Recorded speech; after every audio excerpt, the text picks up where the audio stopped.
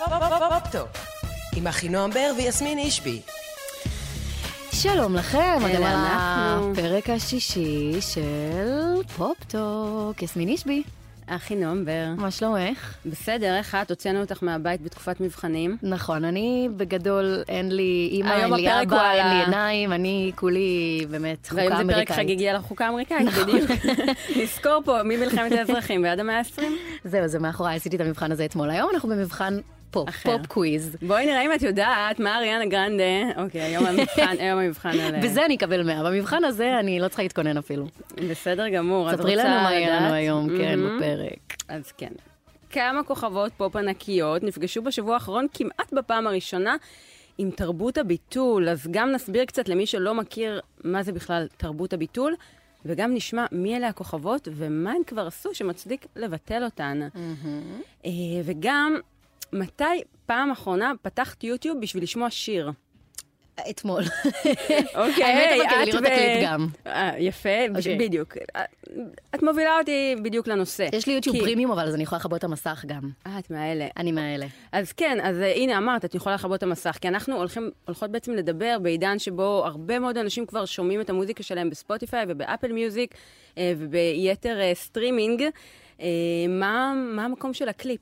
וגם נביא נתונים ונבדוק אם עידן הקליפים עומד להיגמר. כמובן, נתעדכן בתוצאות המצעד השבועי של גלגלצ. ברור. ונספר שהשיר החדש של נועה קירל, דז'וו, הוא כמעט, את יודעת? מה הוא היה כמעט? כמעט היה שיר האירוויזיון שלנו. נכון, כמעט ייצג אותנו באירוויזיון, במקום יוניקורן, אז נדבר על זה, יש לנו גם קצת פרטים על הגרסה שהייתה אמורה להישלח ולא נשלחה בסוף.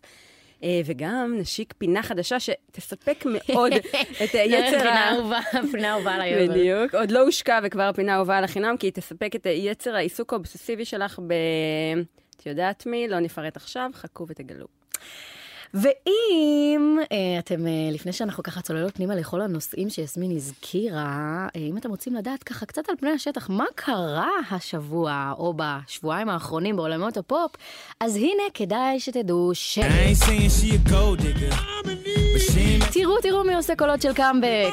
8 חודשים אחרי כל סערת האנטישמיות הוא נעלם, כן? מאז סוף 2022, הוא עם הבחורה שלו, אשתו לכאורה, שנראית בדיוק כמו קים קרדשיאן, ראית אותה? לא. נראית בדיוק כמו הכפילה, והוא מסתובב איתה וזהו, הוא לא מדבר יותר, תודה לאל. אז קניה, או שינת השם הרי, הוא חזר בהפתעה לבמה. הוא התארח בהופעה של טרוויס סקוט, סקוטי, הוציא אלבום חדש, והם בני משפחה בעצם מסוג של, כן? דרך הקרדשיאן, טרוויס נשוי לקיילי ג'נר, 2 ילדים, לקניה וקים יש 32 ילדים ביחד. אז טרוויס בכל רועד הזמין את המנטור שלו לבמה, והוא אמר, אין טרוויס סקוט בלי קניה ווסט, והם ביצעו ביחד 2 שירים של קניה, ואני ראיתי את ההופעה הזאת ואני כל כך ברגשות מעורבים, כי פשוט אין כמו הבן אדם הזה, כאילו באמת מוזיקאי על בעיניי, הוא מופיע מטורף, עם כל כך הרבה תשוקה. ואני נורא רוצה שהוא יחזור מצד אחד, ומצד שני אני כועסת עליו, כי כאילו, nobody messes with the Jewish people, okay? אבל זה לא אישי, הוא מתעסק עם כולם. כן, לא, בעיקר עם היהודים, אבל לאחרונה. כן. ממש אנטישמיות קלאסית, היהודים שולטים בעולם, הכלכלה, הם מחזיקים את הכלכלה בביצים, היהודים, ממש, האנטישמיות הכי בסיסית מה-114, כאילו.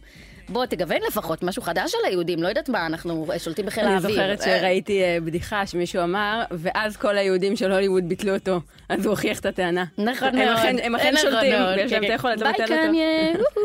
טוב, במעבר חד אנחנו עם התעשייה המקומית. מה זה סרט ג'יימס בונד? לא. Heart of Stone, זה הסרט החדש של גל גדות, שהיא גם מפיקה אותו ביחד עם בעלה, ג'רון ורסנו, אני לא מבינה אם קוראים לו ג'רון, ירון, לא ברור מה קורה שם. קוראים לו ירון. ירון. אז לסרט קוראים Heart of Stone, גל שוב משתפת פעולה עם נטפליקס בסרט של מולטי מיליונים. הוא יוצא מחרתיים, אם אתם שומעים את זה ביום רביעי, אנחנו מקליטות את זה ביום רביעי. יוצא ביום שישי. יוצא ביום שישי, ה-11 באוגוסט. האמת היא שאני מצדיעה לגל גדות שמצליחה באמת, ממש יוצאים עליה, יורדים עליה על זה שהיא לא מספיק מתבטאת למען ישראל, וזה שאני לא סובלת את זה, זה עיסוק כל כך משעמם בעיניי. יאללה, תנו, היא עושה את מה שהיא עושה, מה אתם רוצים שיבטלו גם אותה?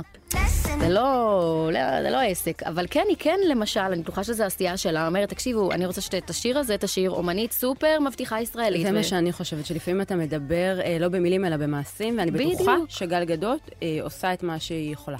היא לא, ברמת העשייה. She doesn't talk the talk, she walks the walk, והיא גם התראיינה לאחרונה, זה עלה בעמוד של גלץ, ואמרה, אם הייתי מרגישה שמשפט שאני אומרת יכול לשנות את המצב, הייתי עושה את זה, אבל אני מרגישה שעצם הייצוג שלי, ואני עושה דברים מאחורי הקלעים, וזה... היא ישראלית מאוד מאוד מאוד מצליחה, הכי מצליחה.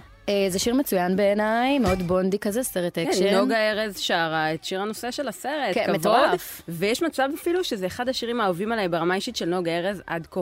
אני ממש אוהבת את זה. אני יכולה להסכים איתך. כי אני מאוד אוהבת את האווירה הבונדית הזאת. תמיד, כאילו, כשאדל עושה את זה, כשסם סמית עושה את זה.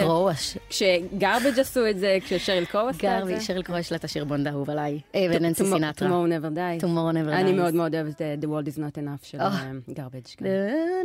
טוב, נמשיך הלאה.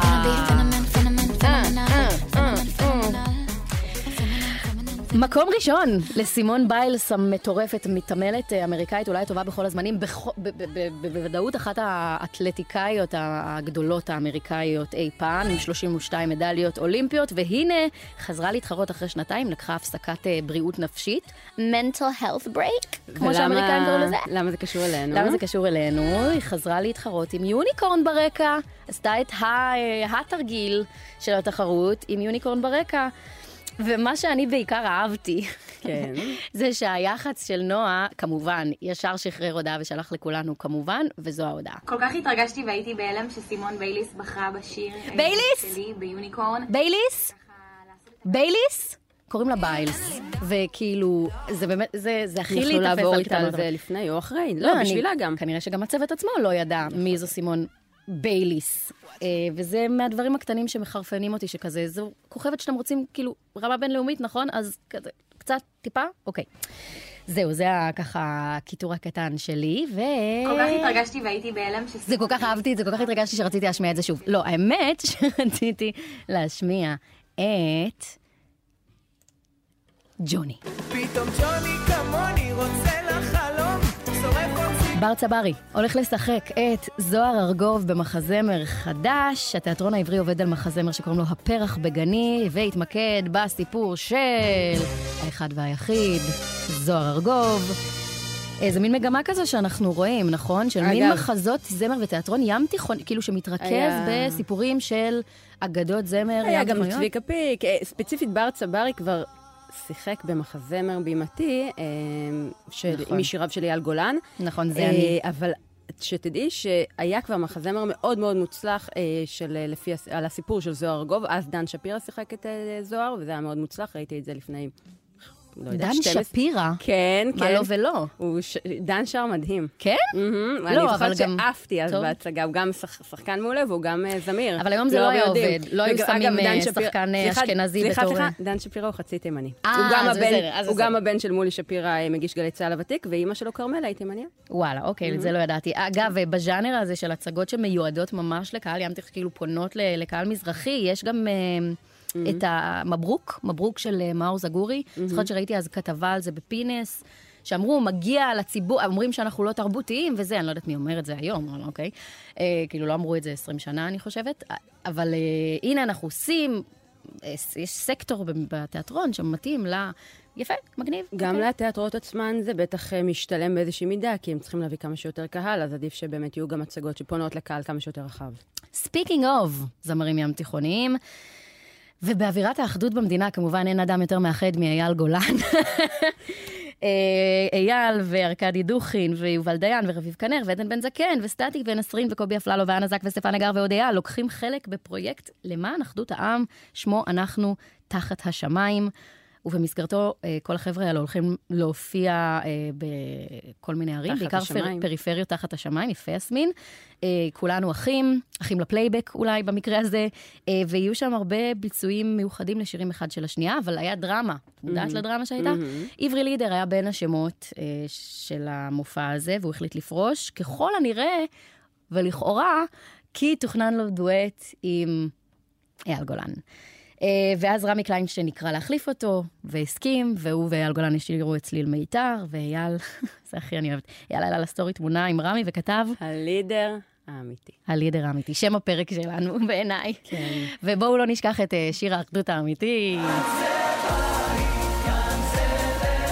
אין בן אדם שלא רוצה לשמוע את השיר הזה 6 פעמים ביום עדיין. שיר שהופק, לא הרבה יודעים, אבל הופק פה בגלגלת. זה יוזמה שלנו ושל שר גמזו ויפת לדר. בואו נראה אתכם מתעלים על זה, חבר'ה. נכון, לא היה ולא יהיה כמו שבט אחים ואחיות. נכון. אבל דיברת על עברי לידר ועל זה שהוא אולי לכאורה לא רצה לשיר עם אייל גולן, וזה מוביל אותנו מעבר טבעי וחלק לאייטם הראשון שלנו, לשיחה הראשונה שלנו, שנוגעת לתרבות הביטול. נכון. זה באמת נושא שבוער מה בי. זה בכלל? מה זה תרבות הביטול? אחרי, זה מין תוצר לוואי, שאני חושבת שבמקור שלו הוא חיובי, כן? השורשים הם טובים. הכוונה היא טובה. הכוונות תמיד טובה. מיטו הרי זו תנועה שהיא נפלאה בעיניי, היא מדהימה, היא שינתה את העולם, אחת התנועות הכי משפעות. כאילו אנחנו באמת, העולם אחר, את בטח יותר יש לך פרספקטיבה על זה, כי יש לך עשור מעליי, אבל העולם אחר לגמרי, אפילו אני יודעת, כאילו, מאיך שהייתי בתיכון לאיך שאני עכשיו, יש אתיקט שונה לגמרי של התנהגות. תודה לאל, ברמה אישית לא חוויתי אף פעם, אבל אני שומעת אפילו עדויות של, את יודעת מה, אני נזכרת, אני על בשרי, תודה לאל לא, אבל אפילו אני חושבת על זה שאמינם שר בשנת 2000, על זה שקריסטינה אגילרה מבצעת מעשה מיני, כאילו, הם אושר על זה בשיר שלו, גם איך זה עבר? מריה קרי. כן, איך זה עבר? בדריל סלם שיידי. עובר בגדול, והיום אני ראיתי את הפרק הראשון של גוסיפ גרל, שם סדרה מ-2000, תחילת שנות ה-2000, שראיתי כילדה. ויש שם דמות ראשית שכל הזמן מנסה ממש לאנוס נשים. וזה כאילו, את כולן סולחות לכזה, זה... הוא עם השטויות שלו. הוא עם השטויות שלו, ממש. נו, צ'אק, שוב אתה מנסה לאנוס את ג'ני. כאילו, ואני אמרתי, אני גדלתי על זה, זה פעם שנייה שאני רואה את זה, ראיתי את זה בגיל 10, וזה, את מבינה, זה לא... כאילו זה חלחל... עצם העובדה שזה חורה לי כל כך, זה מדהים, שהייתי כאילו, מה קורה פה בכלל? אוקיי, anyway, מתוך המיטו התגלגלה תרבות של באמת להגיד לאנשים מסוימים, אם אתם עושים דברים לא מוסריים, גם שלא קשורים למין, בכללי, דברים שאינם תואמים את ערכינו, הפרוגרסיביים, הליברליים מאוד, לפי הרוח האמריקנית כיום, אז אנחנו ננדה אתכם. הרוח האמריקנית בחלק מהמדינה. אנחנו מדברות על הרוח האמריקנית שאנחנו שומעות, התקשורת, המערב. לא, אבל ארצות הברית מאוד מאוד מתפצלת עכשיו סביב הסוגיות האלה. של לאדומה וכחולה.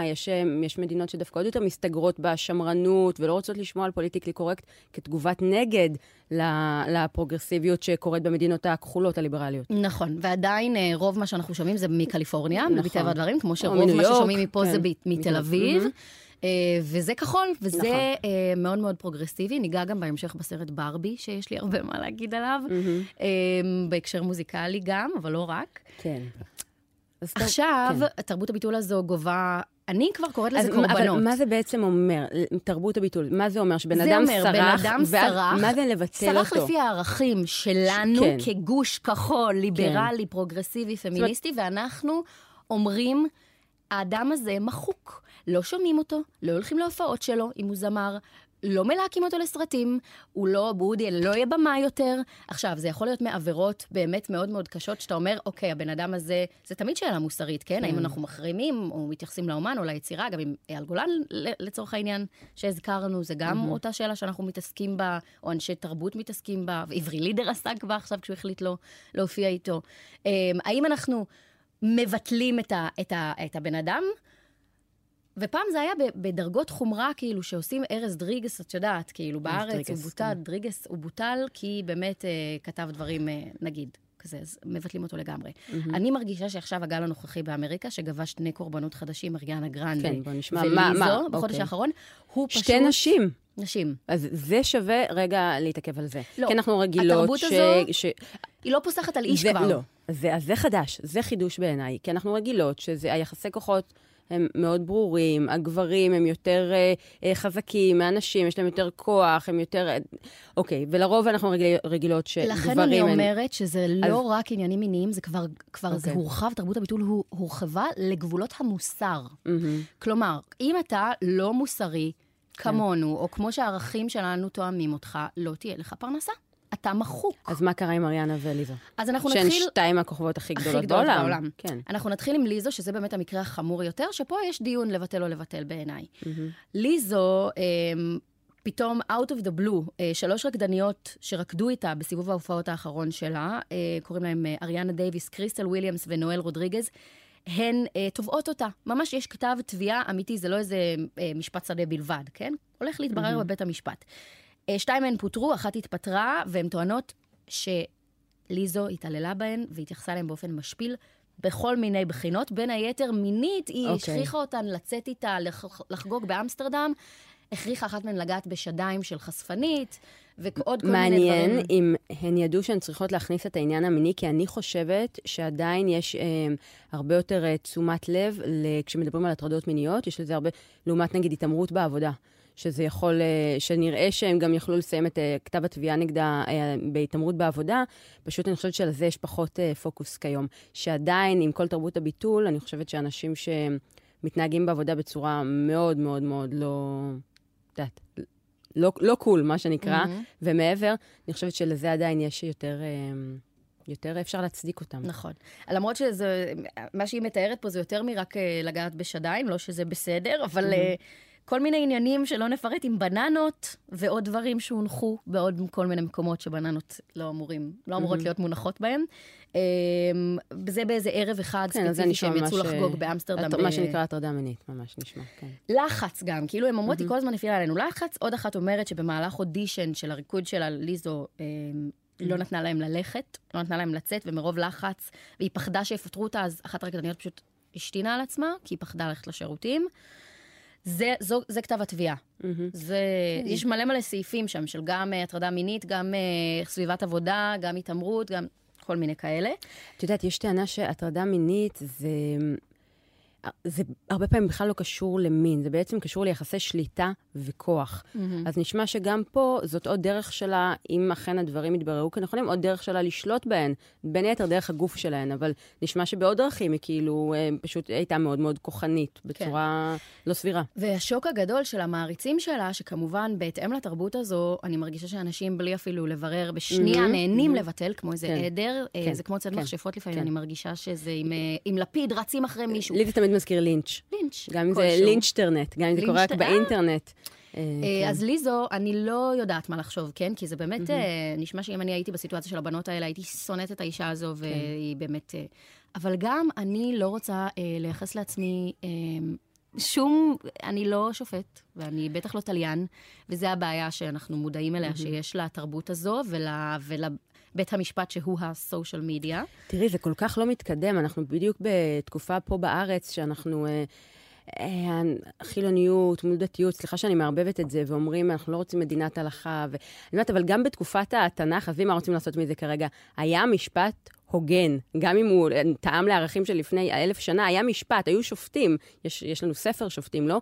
ופה תחשבי כמה זה פרימיטיבי, כביכול בכסות מתקדמת, והכי פרוגרסיבית, אתם עושים את הדבר הכי פרימיטיבי שיש. אתם שופטים ותולים, כמו שאמרת, בן אדם, תולים תלייה כמובן מטאפורית, אף אחד לא מת פה, אבל זה יכול לרסק נפש.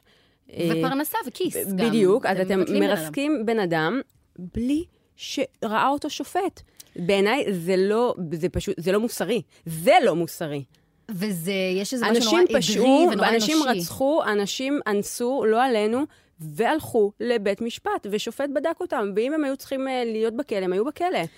יש משהו מאוד אנושי מה זה הלינץ' הזה? מה, אנחנו עדר של, כמו את יודעת, הסצנה הזאת במלך האריות, שמופס הנרמס על ידי העדר, מה זה? אבל ההיסטוריה מוכיחה, פעם אחר פעם שאנשים מחפשים למען הצדק, זה יכול להיות ישו, זה יכול להיות, תמיד הם מרגישים שהם צודקים, למען הצדק הם נורא נורא אוהבים להיכנס לעדר, להרגיש בקבוצה, ואיך קבוצה מתאחדת, סביב רשע. או בעד. או בעד רעיון, או בעד רעיון. או בעד טיילור סוויפט, או נגד כל השאר. בדיוק. אז ליזו זה באמת נושא יותר מורכב, כי יש גם היום את ה... אני כאילו אני מפחדת לדבר על זה, את מבינה? כי אני מפחדת שאחר כך ישלפו... כן, ישלפו ציטוטים נגדי, אבל... בואי נגיד שבשלב הזה, בזמן שזה מוקלט, אנחנו לא יודעות. זהו, אז אני תמיד... לא יודעות, ואף אחד לא יודע. אני מבקשת תמיד לגשת עם בחמת הספק. תמיד לחשוב על חמת הספק, שאגב, זה מזכה אנשים בבתי משפט. חמת הספק זה מספיק את זה לזכות, אז אנחנו בוודאי צריכים לגשת לזה כשיש רק... זאת אומרת, אם שופט אחרי שראה ושמע את כל הראיות והעדויות, יכול להגיד שמישהו הוא זכאי מחמת הספק, על אחת כמה וכמה אנחנו שניזונים באמת מטוקבקים בטיקטוק. אבל יש עוד משהו שנכנס לתוך הדבר הזה, שהוא גם מעניין, שזה גם צעד שהוא חשוב בעיניי, אבל אולי נלקח צעד אחד, אולי, סימן שאלה רחוק מדי, זה להאמין למתלונן ולמתלוננת. שזה ממקום נורא נורא טוב אחרי עשורים של השתקה ושל חוסר אמונה. אבל אני מבחינתי, אני יכולה להגיד, שתמיד להאמין, בלי לא משנה מה, זה גם, זה כמו, זה כאילו לחבות את המוסר, לא לחבות את המוסר, זה לפצות לצד השני. וצריך תמיד להפעיל את חמת הספק, תמיד בכל סיטואציה. אני אנסה לעזור לך לארגן את המחשבות באופן הזה. כן. את יכולה להאמין למישהו לא במישור המשפטי, אלא במישור האמפתי. גם עכשיו חברה שלך תבוא ותגיד לך, והוא עשה לי על הבן זוג שלה, ואת יודעת שהיא חברה נגיד קצת, שהיא קצת מגזימנית, והיא קצת לפעמים לא רואה את המציאות כמו שאת רואה אותה, אבל תהיי שם בשבילה, תגיד לה, I hear you. כאילו אפילו לא, אני מאמינה שהחוויה שאת חווית, היא באמת הייתה לך על הפנים. וזה במנותק, האמפתיה שתוכל להביע למי שמספרת שעבר עליה, היא במנותק למישור משפטי, שפה יכול להיות שיש אנשים שחווים, לא רק בנות, כמובן גם בנים, שחווים משהו בצורה שהוויסות הרגשי שלהם גורם להם לחוות משהו שאת תחווי ככלום, באופן מאוד חזק. אז תגידי, אוקיי, אני מאמינה לך שככה אתה מרגיש, ושבחוויה שלך זה מה שקרה. בוא נבדוק רק את הדברים, כי לפי אמות מודע שמוסכמות כבר הרבה מאוד זמן על האנושות. את מבינה שמה שאמרת עכשיו, אם זה היה קורה באמריקה, בפודקאסט אמריקאי, היית מבוטלת גם, כי אומרים, את אומרת שהמתלוננות מגזימות, שהן לא מבוסתות? לא שהן לא מבוסתות. אני שמחה, קודם כל, בגלל זה, בין היתר, מהסיבה הזאת, לחיות בישראל ולא בתחת תרבות כזאת. פחד אלוהים להיות בעין הציבורית בתרבות הזאת, באמת. מה, אמריקאית? לא, אז אני שמחה שפה אפשר לדבר, וזה, לנהל שיח אקדמי. אני חושבת שמה שאמרתי, פשוט אינטליגנטי, מכבד, כבר אי אפשר לעשות את זה, כאילו, אני מרגישה. אוקיי. אי אפשר לעשות את זה באמריקה. אני גם הרגשתי את זה כשהייתי שם לפני שנים, בשנה אחת של קולג' וברחתי כל עוד נפשי. לא כזה הרבה שנים, אגב. לפני 8 שנים הייתי שם, 7, 8. אבל לא עשורים, כאילו, זה עוד חלק מה... אבל בברקלי, שזה מעוז השמאל. משם הכל התחיל בעצם. ברקלי, זה כל התנועות השמאלניות לאורך ההיסטוריה מתחילות מברקלי. כלומר, הם גם מאוד מאוד אנטי-ישראלים, הם מאוד פרוגרסיביים, מאוד מאוד... אז הנה, מי כמונו כישראלים? אי אפשר היה לדבר שם באוניברסיטה. אי אפשר היה לדבר. היה קורס על... לקחתי קורס פסיכולוגיה. דיברו שם על הנאצים. אתם קולטים שהיא כאילו הייתה בברקלי? אוקיי, קורס פסיכולוגיה, כמו כולנו. הרי מי לא?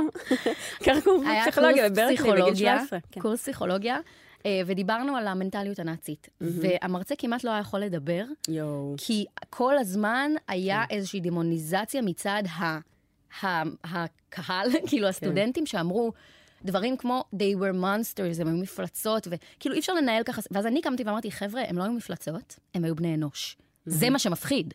זה מה שצריך לנתח, כאילו, מה זה ההשטחה הזאת? ככה? ככה לא עושים שיח אקדמי, ככה לא משפרים, ככה לא לומדים. להשטיח את זה לרמת הטוב ורע, שחור ולבן, לא, הם היו בני אנוש עם אמא ואבא שהיו תינוקות יפים פעם, והם עשו מעשים מחרידים, ולמה? בואו ננתח את התופעה. וכשאמרתי את זה, צעקו עליי, ואז אמרתי, I'm Jewish. ואז כולם כזה, sorry. כאילו פתאום כל הזכויות שלי, את מבינה? כן. זה ראית מה שאתה מטוטלת, כאילו מימין לשמאל. כאילו, כשזה התרבות שלי, אני יכולה להגיד הכל. כשזה לא התרבות שלי, כאילו שלא נפגע בך, כי את מיעוט. לפגוע. הכי גרוע זה לפגוע במישהו. לא, זה לא הדבר הכי גרוע בעולם. לפעמים האמת פוגעת. Truth hurts, כמו שאמרה ליזו. כן. זה מה שישר על הרקדניות שלה. עכשיו נדבר על, כי ליזו באמת אנחנו לא יודעים, ואני מחכה לפסיקת בית המשפט בעניין הזה. זאת אומרת, יש דברים בגו, צריך לבדוק באמת מה היה שם. אני לוקחת, אני חושדת עכשיו בה, אני פחות סימפטית לגביה. האם אני אבטל אותה, האם אני לא אשמע אותה? ממש לא. אני לא יודעת מה האנשים האלה, הרקדניות האלה חוו. אני גם לא בטוחה שאין שם אינטרס. לא יודעת כלום. אני לא יודעת כלום. ולכן אני גם לא אלך ועשה על זה עכשיו סרטונים של ליזו היה בת, שכל האינטרנט מוזף בזה. איך יכולת? איזו צביעות? את אישה שמנה שהייתה שמנופובית. היא גם העירה להם על המשקל פעם, שהשמנה זה עילה לפיטורין. ליזו. אירוני. ליזו. כל מיני דברים שבאמת הפתיעו אנשים וליוו אנשים שאמרו, את שמטיפה לנו. אני מבינה את העלבון, אבל חכו. אתם יודעים שזה באמת קרה? עכשיו משהו שבאמת אני רק זוהמת לגביו, שזה הביטול של אריאנה גרנדה, שנעלמה קצת מהעין הציבורית למשך כמה שנים. היא עובדת על מחזמר, סרט מחזמרי, שנקרא וויקד, שזה מחזמר נפלא, ראיתי אותו בשורה הראשונה כשהייתי ילדה פעם, בלוס אנג'לס. זה בחורה תרבות. אתם מבינים מה אני מתמודדת פה, כן. בסדר, בחורה אמריקאית, שוכחת שזה המקור שלי. נכון. היא עובדת על הסרט הזה, והיא נעלמה, והיא עובדת על האיפור שלה, ועל הסרט זהו, היא לא מוציאה מוזיקה כבר הרבה זמן, ואני חושבת שאנשים ממש התגעגעו ללהתעסק בה. מאיזשהו כיוון. והיא התחתנה לפני שנתיים, עכשיו הודיעו שהיא התגרשה מבעלה, דלטון גומז, ומה קורה עכשיו? פתאום ישר אחר כך יצאה ידיעה שהיא יוצאת עם מישהו שקוראים לו אית'ן סלייטר, שהוא שחקן שמשחק איתה, הוא שחקן ברודווי, זמר שמשחק איתה בסרט, no name כזה, די, שהתפרסם עכשיו, בזכותה, שהיא יוצאת איתו, והיא בוטלה, כאילו היא מקבלת, אני רואה סרטונים, כל הטיקטוק שלי זה, וכל היוטיוב שלי זה, סרטונים שאנשים מקללים אותה, מגדפים אותה, שהיא אישה שבוגדת בנשים, שלא שומעים את המוזיקה שלה יותר, שהיא אישה צריכה לתמוך בנשים. למה? כי יש איזו השערה שהיא הייתה עם האית'ן הזה בזמן שהוא היה נשוי. אף אחד לא יודע אם זה נכון. אשתו כן הוציאה איזו הצהרה שהיא אמרה... וגם אם כן, אתה רוצה שאני אצטט לך את אתי קרייף? מי אתם שתטיפו לי? נו, אלוהי המוסר? אלוהי המוסר. אז זהו, אז כאילו, גם אם היא בגדה וגם אם לא, אז זה כל כך לא עילה לביטול. אולי לרכילות נחמדה. לביטול, אנשים מבקשים לבטל אותה. לאן הגענו? זה באמת, אני יכולה כאילו לצרוח מזה. אתם לא רואים מה אתם עושים? אתם לוקחים את המוסר. איזה אנשים? מה זה ילדים בטיקטוק כזה? נערים, נערות? זה העניין. זה חבר'ה בגיל שלי גם. זה בני 20. שאת כבר אומרת, you should know better. You should know better להפריד בין רכילות ובין חדרי מיטות לבין פשע אמיתי. אמריקאים, את רואה? זה בעיקר אמריקאים, אבל גם האירופאים כבר נסחפים ממה שאני רואה בגל הזה לגמרי. כאילו, המקור הוא... זה נשמע לי כמו אנשים שלא בדיוק מבינים את המשמעות של המילים שלהם, שקצת משועממים, שצריכים לייצר תוכן. אבל את מבינה שזה עולה לאנשים האלה בבריאות נפשית ובמיליונים, בסופו של דבר. ברור, אני מבינה את זה. כי זה גלים חזקים מאוד, מה שקורה ברשתות האלה. וזה ממש בא לי כאילו לבוא לצעירים האלה ולשקשק אותם ולהגיד להם, חבר'ה, די. אתם הולכים, you're going down a very dangerous path. כאילו, אנחנו לא יכולים לעשות את זה, כי הדבר הבא שיקרה זה שבאמת תהיה תרבות השתקה. הדבר הבא שיקרה... חופש הביטוי... לא. הדבר הבא שיקרה זה תגובת נגד. זה כבר קורה. אוקיי. שמגיע מצד... טראמפ עולה לשלטון מצד שני. כי כאילו... כן. כי זה תנועת הנגד. כי לאנשים נמאס. נכון. למה צריך... תמיד אנחנו מטלטלים בין איזשהו שמאל קיצוני לימין קיצוני. איפה הבינה... למה אין לנו מרכז כבני אנוש? זה ממש מצער. זאת הכותרת של הפרק. אחינועם קוראת לאחדות. כאן זה בא. בדיוק. טוב, זהו, אני פרקתי. באמת, אני ממש... אני ממש מבינה לליבך, אני שמחה שקצת התמרכזת לכיווני. כי אני מרגישה שיש פה גם הבדלי... לא בשמאל בנושא הזה. נכון, ויש פה גם הבדל דורי. כי אני מרגישה שהדור שלנו... אני יחידה בדורי, אגב. רוב האנשים בני גילי הם כזה, אומייגאד, נשים עם נשים, איך היא עשתה דבר כזה? אני לא שומעת אותה יותר סתמי. ואני קצת יותר מבוגרת מגילי, במובן הזה שאני טיפה יותר כזה של פעם, כאילו. פחות נוכל להיסחף אחרי... כן, אני אחדד שאני חושבת שכל התנועות האלה הן במקור ממש ממש טוב, אבל איבדו את הצפון. הכל ממקור טוב, גם הקומוניזם ממקור טוב. ונסיים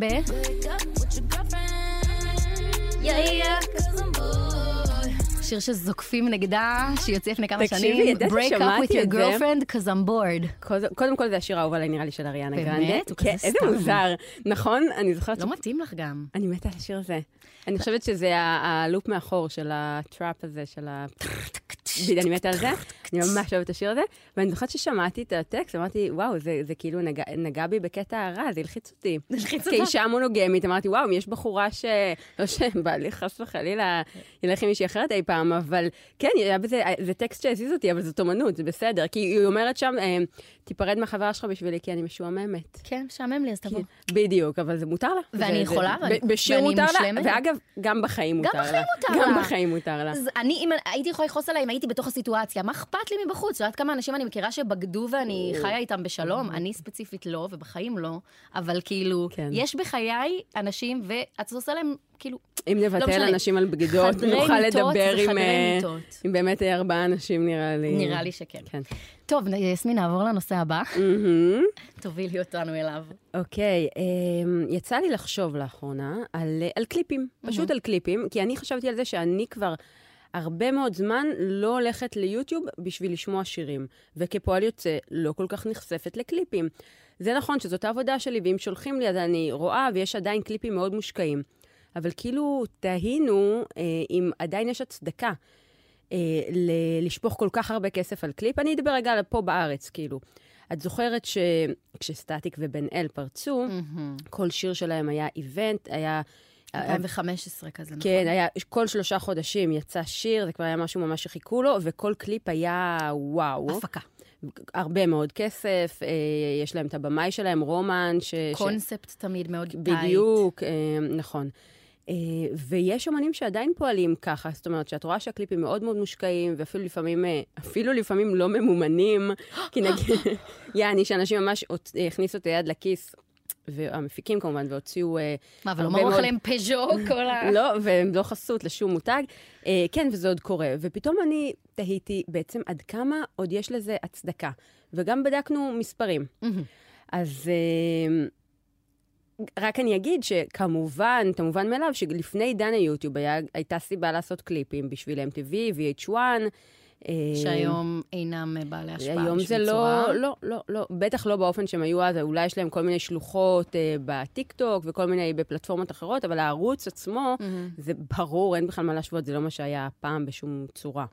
ואז באמת היה בתחילת שנות 2000, תחילת אמצע שנות 2000, לפני שיוטיוב ממש עלה, וכש-MTV ו-VH1 כבר ירדו, אז הייתה גם אז תקופה שלא עשו הרבה קליפים, ואז כשיוטיוב ממש פרץ, ויוטיוב היה בכל מקום, את יודעת שכשאני התגייסתי אגב, עוד לא היה יוטיוב. זאת אומרת, אם אני לא הכרתי שיר מסוים, בתפקיד שלי כעורכת מוזיקה צעירה, שלא הכירה אגב הרבה שירים, לא הכרתי, הייתי צריכה ללכת לחפש את הדיסק. לא יכולתי פשוט לכתוב ביוטיוב.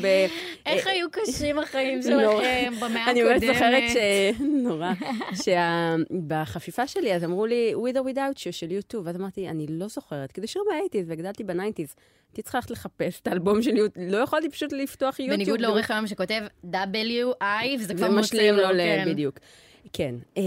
אז הלכתי לבדוק מספרים, ובאמת לראות אם אכן יש פחות... אם אכן הסטרימינג, ספוטיפיי ואפל, באמת כבר לוקח את יוטיוב. והיו תוצאות ממש מעניינות. למשל, שימי לב, אוליביה רודריגו, Good for You, בספוטיפיי יש לה 1.9 מיליארד, זה כמעט 2 מיליארד הסטרמות. ביוטיוב לעומת זאת, 400 מיליון, זה רבע. זה רבע. לא, זה שמינית. אני לא יודעת. שמינית, כי זה 2 מיליארד ו400 מיליון, זה שמינית. אוקיי, בסדר. מה שתגידי. שמינית, לא? לא, היית 1,000, תראי. איך כל פעם אנחנו מגיעות לאיך שנחשב משהו? אני ממש על זה. 1,000 פעמים מיליון, זה מיליארד, לכן 400, שזה כמעט 500, זה רבע מ2 מיליארד. אני מתקנת מישהו, מתמטיקה תמיד טועה. כן. ואז, אוקיי, אני לא אדבר יותר על מספרים. בסדר גמור, דואה ליפה, Don't Start Now, ספוטיפיי, 2.4 מיליארד הסטרמות ביוטיוב. וואי, מפתיע שזה פחות מאוליביה, אוקיי. כן, יותר. שזה יותר. יותר, מפתיע כן. שזה יותר. ביוטיוב 600 מיליון, זאת אומרת גם, שוב, רבע. וגם... אבל את יודעת, אבל זה די ברור לי למה, כי היום שומעים, גם אז, בדיסקמן וווקמן, שומעים מוזיקה on the go. אני צועדת לפה, שומעת באוזניות את הדבר הזה. ביוטיוב, כאילו הקונספט זה שאי אפשר לסגור את המסך. היום אפשר אם אתה משלם להם. אבל מוזיקה זה לדרך, כאילו, זה לא כמו טלוויזיה שאתה יושב ורואה, מוזיקה זה on the go. לגמרי, אבל את מבינה שגם הייתה תקופה שמוזיקה זה היה דבר שישבנו וראינו, ראינו MTV. MTV זה היה ערוץ שהיה לנו פתוח כל הזמן, לי בחדר, זה, MTV היה פתוח. זהו, אז אני אומרת, העידנים האלה חלפו, אבל את כן ילדת יוטיוב, את כן גדלת על יוטיוב, את זוכרת מה זה לשבת בחדר שלך ולראות קליפים ביוטיוב. אז מה זה טיקטוק היום? מה זה העידן הזה מבחינת קליפים? אז טיקטוק היום הרבה יותר מקדם תוכן שהוא פחות עשוי, שהוא יותר מה שנקרא לואו-פיי, שהוא יותר טבעי, אפילו אנחנו פה בגלגלצ, לפעמים אנחנו מעדיפים לצלם חלק מהדברים בכוונה בטלפון, למרות שיש לנו מצלמות מקצועיות, כי אנחנו אומרים, זה תוכן שיהיה יותר ויראלי. כשאנשים רואים שמשהו מצולם בטלפון, אז הם יותר רוצים, זה נראה להם יותר אותנטי. כן. אז טיקטוק זה דווקא משהו שמקדם אותנטיות, ולא עכשיו מצריך קליפ של, לא יודעת מה, מאות אלפי שקלים. ואז בדקנו, אז זה הנתונים של הזמרות, נגיד שתי זמרות גדולות מחול, שזה מאוד מעניין לראות את זה. ואז בדקנו גם על זמרים מקומיים, זמרי פופ מקומיים. רגע, שנייה, יש לי עוד שאלה קטנה. בטח. בתור ילדה שחיה בעידן שאני הייתי בו זירון בקושי. כן. היית מכירה כל שיר שהיית כאילו שומעת, היית כאילו, היה לך תמונה ויזואלית? ברמות. כן? תקשיבי, היינו... זה באמת עידן אחר. כן, כן, כן. אני מדברת על סוף שנות ה-90, תחילת שנות ה-2000, הייתי בכתב ו' ז', אז גם בחדר היה דולק לי כל הזמן MTV, וגם כשהייתי הולכת למועדון, גדלתי בקיבוץ, שם לזה. נגיד, אני אומרת לך דוקטור אלבן. לא, דוקטור אלבן זה לא תקופתי. אני התחלתי מ-If You Had My Love של ג'יילו, סוף 90, זה הקליפ הראשון שאני זוכרת. ישר יש לך תמונה עם זה. ברור, ברור. האמת שגם לי יש גגה, והדברים שאני אהבתי כשהייתי זה. כן, דרך, ברור, אופסיידית תיגן של בריטני, שלא לדבר על Baby One More Time, שזה האיקוני, שהיא בבית ספר. אולי הקליפ הכי האיקוני של כל הזמנים? יכול Baby להיות. One More Time? יש גם מייקל ג'קסון, כאילו, יש את... יותר... Baby One More Time זה הכתיב אסתטיקה. זה מהאיקונים, אבל לא יותר ממייקל... מה, בידט כאילו? לא, ת'רילר. ת'רילר. כן, הקליפ אימה, בדיוק. שהם הופכים לזומבים באמצע. הלוויני. כן, הכרתי כל... ברור. ועד קרייג דיוויד, יודעת, אומנים שפחות שרדו, אבל הקליפים שלהם נוגנו הרבה ב-MTV. אז שימי לב לנתונים הבאים, שהם גם מעניינים, ואפשר גם בתוכם לתת סימנים. נתחיל מנועה קירל. קדימה. בדקנו שירים שיצאו בשנתיים האחרונות. אז נועה קירל הוציאה 13 שירים עם קליפ. ורק אחד בלי. במקרה דואט עם אושר כהן.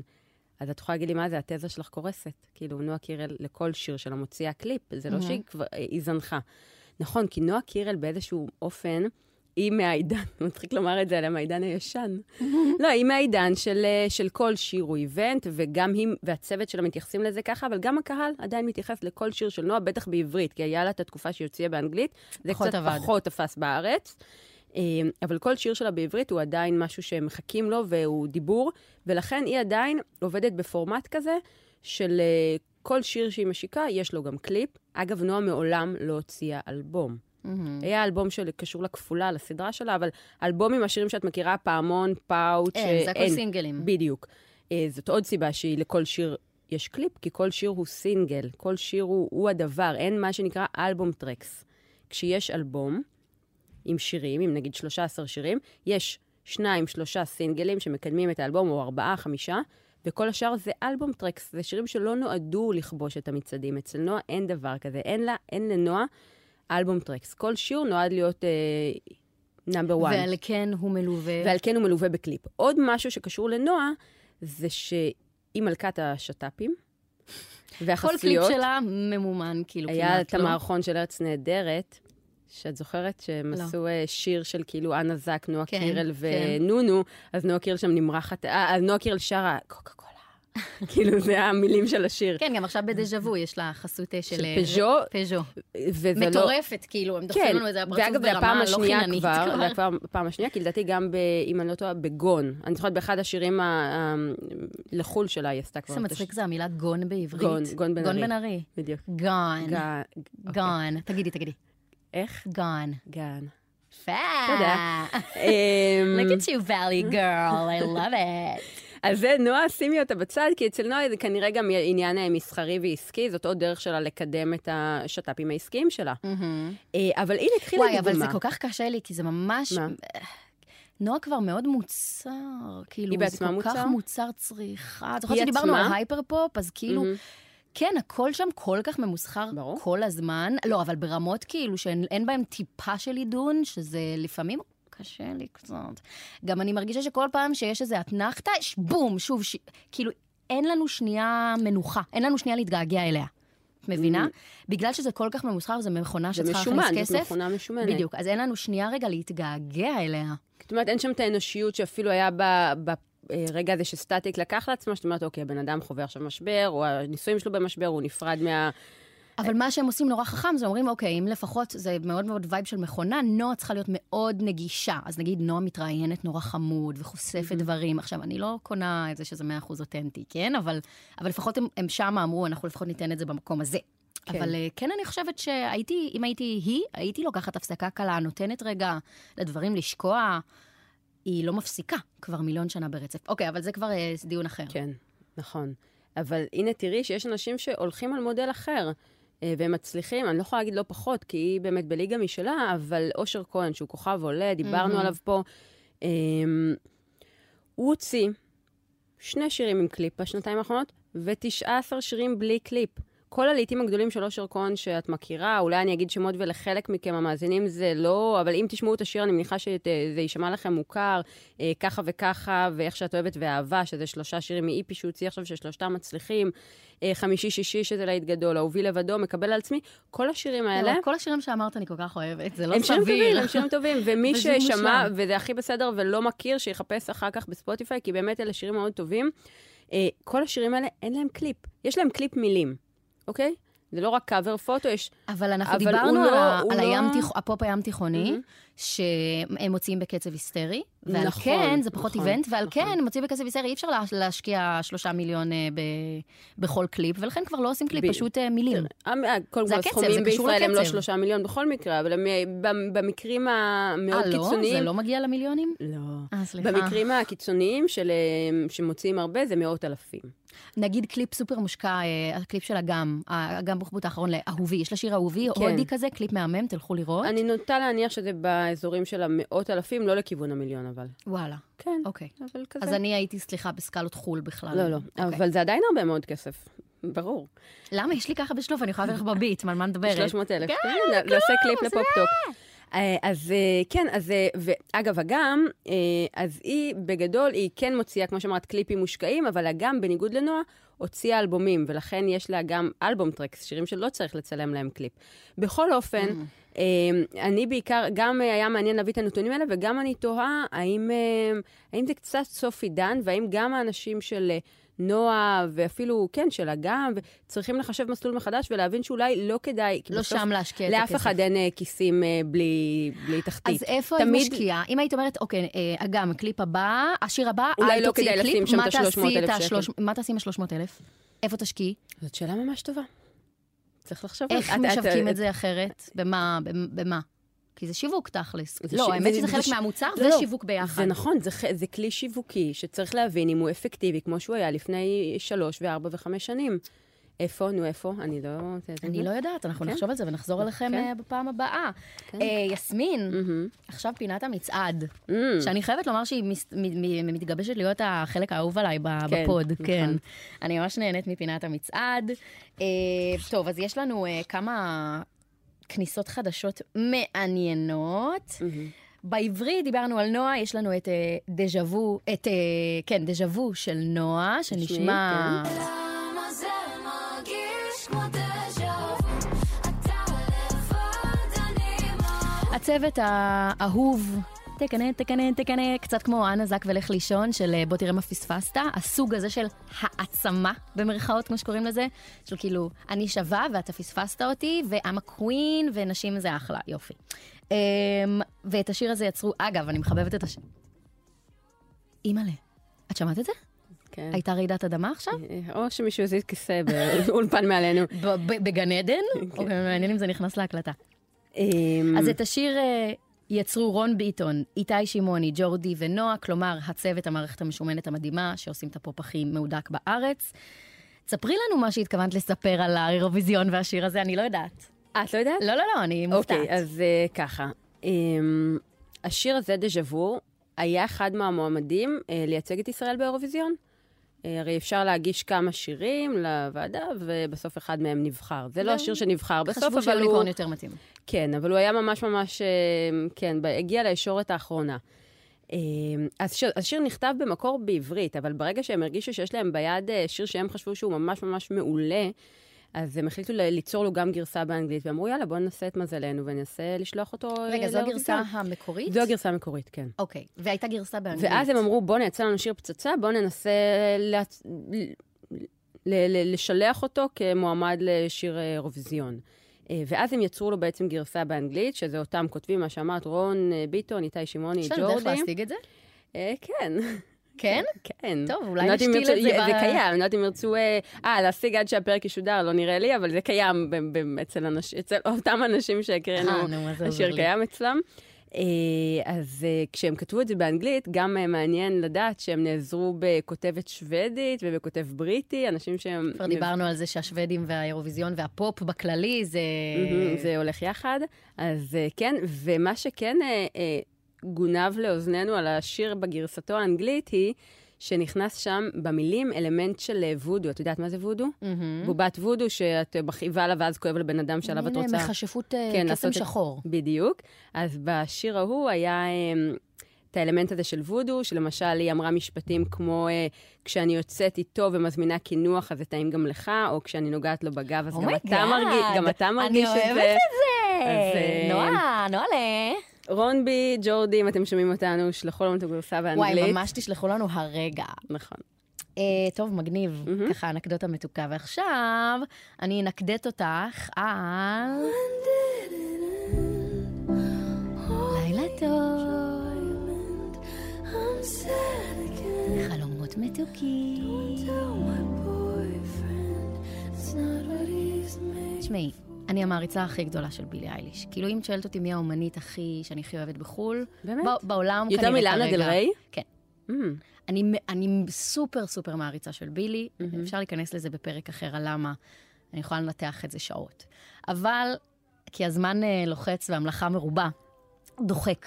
אז נדבר על השיר הזה, שהוא בעיניי לא שיר בולט במיוחד שלה ודי מרדים. היא יצרה אותו במיוחד בשביל הפסקול של הסרט ברבי, והוא ישר קפץ למקום השני במצעד שלנו מאוד מאוד מהר. באמת הוא כובש את הרשתות החברתיות, גם כי זו בילי אייליש, והשם הכי חם כבר כמה שנים. למרות שגם היו לה שירים שפחות הצליחו כבר לאחרונה. כן, אבל בעיקר אלבום טרקס. רוב הסינגלים שהיא משחררת הם מאוד מצליחים. לא, היא מצליחה לשמור על רמה מאוד מאוד גבוהה, מבחינת הנתונים. אבל המקדם של הסרט פה הוא מאוד משמעותי. נכון, המקדם של הסרט, כל הפסקול של הסרט הזה, פסקול שמרק רונסון בין היתר הפיק אותו, יש בו שמות כמו דואליפה, ליזו, שעכשיו זה כבר לא משהו להתגאות בו, סם סמית, מלא שמות גדולים וטובים, ניקי מינאז'. ובילי אייליש, זה ממש שיר הנושא, שהיא כתבה במיוחד לסרט, הוא נורא מרגש, בגלל, כאילו, כשמקשיבים למילים, אז מתרגשים, כי רואים איך היא שילבה פה בין הסיפור שלה לסיפור של ברבי. What was I made for? בשביל מה נעשיתי? אז כאילו באנגלית זה גם נוצרתי, אבל זה כאילו נוצרתי כמו בובה במפעל. והיא אומרת, היה כיף, ואיבדתי את... זה כבר לא כיף יותר. אני לא יודעת מה הייעוד שלי, וזה ממש מתחבר לחיים שלה, ראיתי רעיון שלם שהיא מדברת על זה, זה הקסם, זו היכולת המדהימה של בילי אייליש בכתיבה בעיניי, וכמה מילים רק על הסרט ברבי, כי גם זה בוער בי. אנשים מתחרפנים ממנו שהוא נפלא. גם הביקורות בארץ, קראתי את כל הביקורות כאילו בקטע של מה? מה? למה אף אחד לא חושב כמוני? וגם כמובן אמריקה כחולה, כמו שקראנו לה. מאוד מאוד נהנים מהסרט הזה. אני לא רק שהשתעממתי, והייתי חצי מהסרט בטלפון מעלה סטוריז זוהמים על כמה אני סובלת, אלא גם אחותי הייתה איתי, שהיא בת 18, והיא גם מאוד מאוד השתעממה, אמרה לי, בוא נצא. כמה פעמים אמרתי לה, לא, בוא נסיים את זה, אני רוצה כאילו לראות עד הסוף, אולי זה משתפר. זה לא. וזה נורא מתסכל אותי שאף אחד לא מסכים איתי כמעט. היום חיפשתי בכוח, harsh review, ברבי, כדי כאילו, יש ממש מעט, והכל של גברים. לא ראיתי אישה אחת שיוצאת נגד הסרט הזה. עכשיו אני חייבת לראות רק בשביל לתת לך קונטרה, או לא לתת, או להסכים איתך. לראות עד הפרק הבא, ואנחנו נשווה גרסאות. בסדר גמור. זה בעיניי מניפסט פמיניסטי אגרסיבי מאוד. כלומר, זה לא מחדש לי כלום, זה שהוא באמת פמיניזם 101. הם אומרים את המילה פטריארכיה, כל כך הרבה בסרט, זה כל כך down your throat, אין בזה שום עידון. שני דברים. הפטריארכיה. המילה לא צריכה כאילו, מה אתם עושים? אומייגאד. In your face. קודם כל, שני דברים. זה מתחבר לנו לתחילת הפרק, שזה יפה, כי אנחנו עוד רגע מסיימות, על זה שנמאס לך, את בעצם כבר בגל הבא, את נמאס לך אני טראמפ. אוי ואבוי. את קרן. אני קרן. אז גם רגע, זה... רגע, תסבירי מה זה קרן במשפט. זאת אישה לבנה שלא מודעת לפריבילגיות שלה, וזה בגדול. זה איזה סטריאוטיפ כזה, כן, של אמריקאית, כן, זה קיים גם בישראל. אז זה דבר ראשון, שזה יפה שזה מתחבר לך למיאוס מהגל הזה, ודבר שני, זה שאולי את אוהבת בדיוק דברים יותר מעודנים, לא, גם עם ועמוקים רבדים. ומורכבים. אני הרגשתי שזה מנסה באמת להעביר איזשהו מסר, זה סרט העמולה כזה. עכשיו, זה לא שאני לא מסכימה ומאמינה במסר ובמאבק הפמיניסטי מאוד והמון, אני פשוט מרגישה שממיסים אותו ושהופכים אותו למאוד שטחי, כאילו, אין באומנות, בפיסת אומנות הזאת שום underlying... כן. הכל על פני השטח נורא אמריקאי מצועצע, אבל הכיוון הפרוגרסיבי. הטוב, שאנחנו אוהבים ובעדו, כן, אז אבל בוא נאהב את הסרט. יש שם ממש נאומים של כן. להיות אישה. זה כל כך קשה. להילחם בפטריארכיה. כאילו, אחותי, למה את צריכה להגיד את זה ככה? זה לא יפה, כאילו, זה לא מעניין. אולי אנשים, יש לי מחשבה, אולי אנשים פוחדים לצאת נגד זה, כדי שלא יגידו שהם לא מאמינים במסר. בשביל זה אני כאן, because I'm not afraid. אוקיי, עכשיו לפינה החדשה שאנחנו הולכים להשיק, ואיתה אנחנו הולכים לסיים.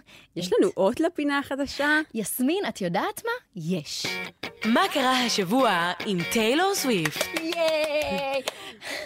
שמנו לב, כן, מה שקרה, זה פשוט שמנו לב שבין אם נרצה ובין אם לא, אנחנו עוסקות בתרבות הפופ, וכל שבוע יש ידיעה על טיילור סוויפט. נכון. ואז אנחנו לפעמים אומרות... אי אפשר לברוח מזה. מה, אבל לא חפרנו עם טיילור. אמרתי, לא, בוא נלך עם זה עד הסוף. אנחנו עושות פינה שמוקדשת למה קרה השבוע עם טיילור סוויפט. ומה שקרה השבוע עם טיילור סוויפט זה באמת מטורף. זה באמת מצחיק. את רוצה לספר? כן, שהסיבוב הופעות המצליח שלה ממשיך לספק כותרות מוזרות, והפעם 77,000 מעריצים הגיעו להופעה שלה בסיאטל, וגרמו לרעידת אדמה. לא פחות. בעוצמה של 2.3 בסולם ריכטר. זה קרה בעבר בסיאטל, אגב, נכון? נכון, זה קרה בעבר. אני עשיתי קצת תחקיר על זה, זה נקרא סייזמיק אקטיביטי, וזה באמת יכול להיות מעשה ידי אדם, כשיש אירועים שכל כך הרבה אנשים, ויש גם בסים ומוזיקה, כל כך הרבה אנשים קופצים, צורכים, אז האדמה מגיבה, וממש יש רעד מקומי. אז זה היה בשייק איט אוף? זה היה בשייק איט אוף, שזה הכי מצחיק. שייק, שייק, שייק. הייתה רעידת אדמה בשיר הזה, ובבד בלד, כי 77,000 אנשים קפצו עם הבאסים המטורפים באצטדיון הזה, זה כבר קרה בסיאטל, כלומר היא מועדת לפורענות, זה קרה במשחק פוטבול, כשהיה טאצ'דאון והקהל קפץ, גם.